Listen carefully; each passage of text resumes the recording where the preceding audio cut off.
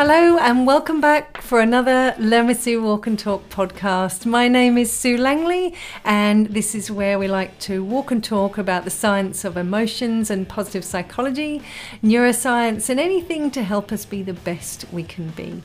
And it's really about how can we flourish and thrive even through adversity, all based on science, research and evidence.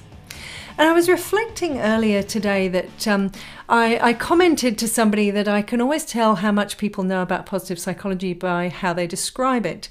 And if you think about what positive psychology is, if we start with a basic definition, it's the scientific study of human flourishing. So think about what that means. It's the scientific study. That basically means there are random controlled trials, there are control groups, experimental groups. We manipulate one variable and see if it has an impact on a dependent variable, etc. And that's the whole point of scientific study. Some are done in the moment, maybe over a matter of minutes, some are done over weeks or years, etc. And there is a lot of research now in the positive psychology field.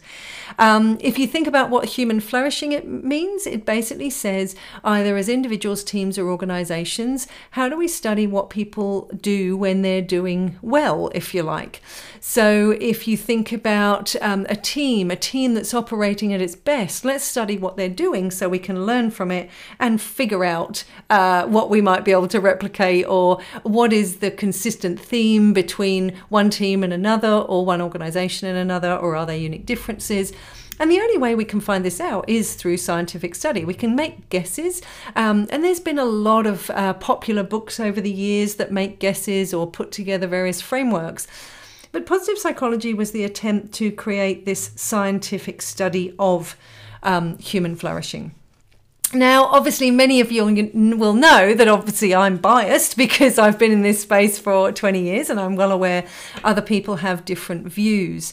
But I thought what was interesting that might be useful to share is I read something that was brought to my attention recently by one of our beautiful diploma students, and I read a very scathing review or comment or post, if you like, about positive psychology. And it really brought to life what I found myself saying often, and I found myself saying earlier today, that I can often tell how much people know about positive psychology by how they describe it.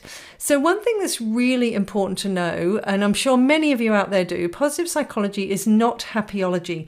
It is not about being positive all the time. And that's the biggest one that makes me laugh, when people think that positive psychology is all about being happy, that it's about poo-pooing or demonizing negative emotional states, etc.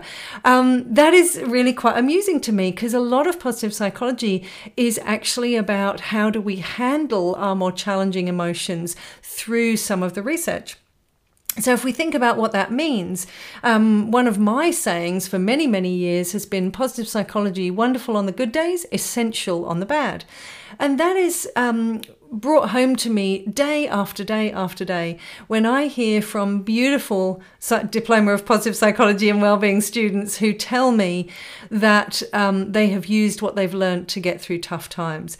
I've had people who've used their learning and the strategies and the interventions, getting through the death of a long-term partner, getting through terminal illness, either of themselves or someone they love, getting through a particular dramatic illness and being in hospital or being in pain for a period of time, using the strategies to get through painful divorces or family upsets, people getting through challenges in their working environment, literally people who are able to use these strategies through mental or physical illness, and people who are literally using it to get through cancer diagnosis, all sorts of things. So there is nothing in positive psychology that says negative emotions are bad, if you like. And again, many of you who know me know that the emotional component is something that I'm particularly passionate about, because I think emotions underpin so much of what we do. And even though in the research emotions are often classified as positive or negative, they are never classified as good or bad. There is nothing in positive psychology that says you shouldn't be experiencing anxiety, depression, sadness, anger, etc. They are all just data. They're emotions, they're data, they're information. They're trying to tell you something.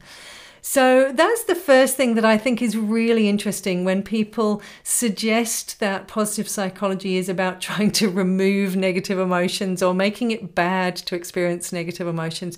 That is absolutely not the case. The other thing that was interesting was there was a particular statement in this post that suggested that Martin Seligman created positive psychology at an attempt of reputational rehabilitation.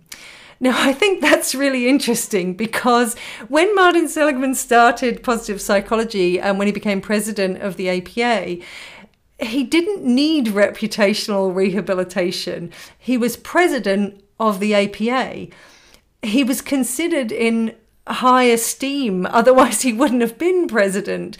Now, yes, if you listen to our previous session on learned optimism, you do know the ethical challenges around the work that he did on learned optimism, of inflicting on dogs and animals, etc. And as I say, he admits now he wishes he hadn't, and it was a very different time. But he didn't need to rehabilitate his image. He was actually held in high esteem by many of his colleagues.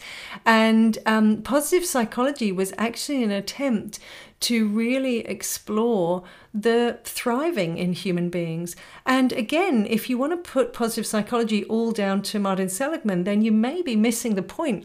Because although Martin Seligman is often known as the father of positive psychology, he came up with the idea of positive psychology in collaboration with many other big names in the field who actually helped him sculpt what positive psychology was all about, and many of whom had been studying elements of positive psychology for many years. People like George Vaillant, Chris Peterson, Ed Diener, Mihaly Csikszentmihalyi. Many people had already been exploring things like flow theory and peak experiences, things around strengths, that why are we energized by certain things in our life and how do we use those strengths for a virtuous life, if you like, for the good life. What is subjective well-being? What is happiness? How do people experience?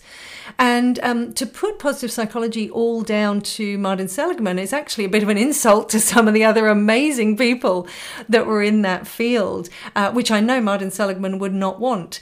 And one of those particular people, Ed Diener, is still one of the most cited positive psychology researchers in the world. And although not many people have sort of heard of him unless you're in this space, he's probably contributed to such a huge body of research with so many other researchers of exploring the data. What does the data tell us? He wasn't necessarily interested in positing his own theory or his own acronym, etc., but he was really interested in asking really good questions and then exploring, well, what does the data tell us about those questions?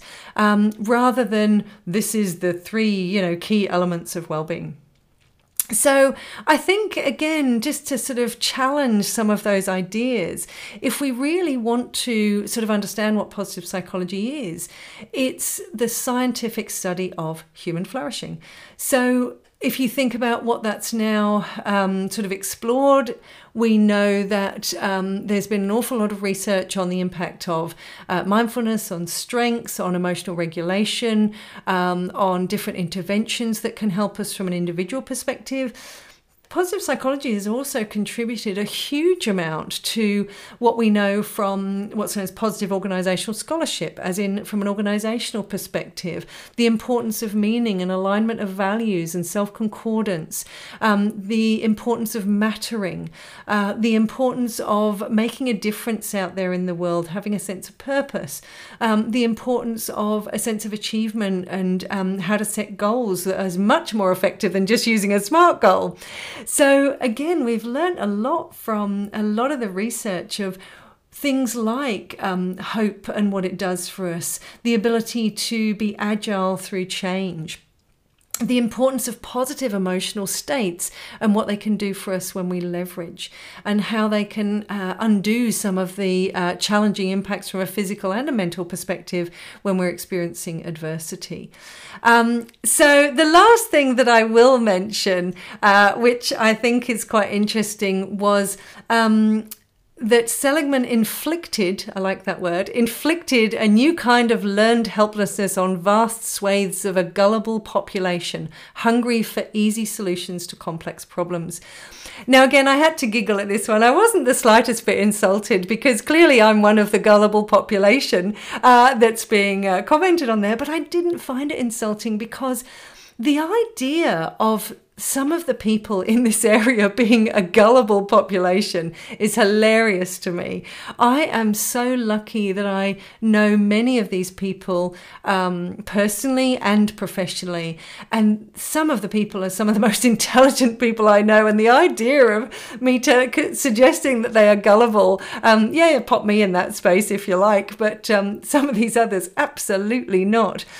And the other thing is easy solutions to complex problems. Again, think about what's going on in the positive psychology space, and you may or may not be aware of this. I was lucky enough to recently be at the European Positive Psychology Conference in Iceland, as many of you may know. And easy solutions to complex problems is so not where the research is going. There are so many people around the world, in government, in policy, looking at the positive psychology research from so many different angles into how can we make the world a better place. There are people that are trying to take the learning from positive psychology into a healthcare perspective, into government policy, into social and economic situations, looking at what certain countries do that are flourishing that the rest of us can learn from, looking at how we might be able to explore redistribution of wealth, not just financial wealth, but a whole range of other areas. How do we make cities more livable? How do we make life more beneficial for the majority of the population? So whilst I appreciate if you're perhaps on the outside of positive psychology or you haven't really looked at it, yes, I'm sure it is a lucrative industry. I feel very lucky to be in this space, and yeah, I make a living out of it. But I certainly don't make a living off other people's misery. I feel that I make a living inspiring people and sharing knowledge and facilitating learning on how to live the best life possible. And the thing that I really love about this space is the ripple effect that comes from that. And I suppose that's what I'd like to leave you with. If you are wanting to critique positive psychology, by all means, same as if I want to critique other areas myself, then go and explore it. Go and see what's going on out there, because I have to admit, I left the latest conference feeling absolutely inspired by the global cooperation, the collaboration between researchers into genetics and the environment and well-being, into the connection between eudaimonic and hedonic well-being, into the connection in organizations. There were people speaking of everything from looking at positive psychology interventions and programs for postnatal depression, all the way through to how do we change aged care. One of my diploma students is doing an amazing job of trying to bring positive psychology ethos into the caring community. And I personally am inspired by that. So whilst I think everything needs to be, yes, explored, critiqued, challenged, let's just consider that many people are seriously trying to make a difference. And Martin Seligman is one name amongst thousands. Martin Seligman may have kicked it off and been the figurehead, but he is certainly not the only person that's trying to make a change in the world. So thank you for listening to my little exploration of positive psychology. And I do love it when people challenge, but I also want to make sure that Let's get our facts straight and consider what's actually going on. If you enjoy positive psychology and what you've learned, if you enjoy some of the challenges that you've been faced with around this space, and you have learned strategies and tools to make your life or other people better, then please let me know. But I know many people listening to this will have already found that some of the interventions and ideas and research out of positive psychology has helped their lives for the better. So thank you for listening to me. And as one of the gullible population out there, I know that positive psychology makes a difference. And I know that it can make a difference from people who are suffering, people going through adversity, people in organizations, people of all sorts of areas and industries and levels, if you like, across organizations, across populations, across countries. Thank you for listening, and I hope you will come back another time to listen to more learnings from the science of emotions, positive psychology and neuroscience. And if you've enjoyed listening to this and you want to hear from other amazing experts, some of the others that are playing in this space, then please consider joining us on learnwithsue.com.au and maybe consider becoming a member of our global learning community. I'll see you all again soon.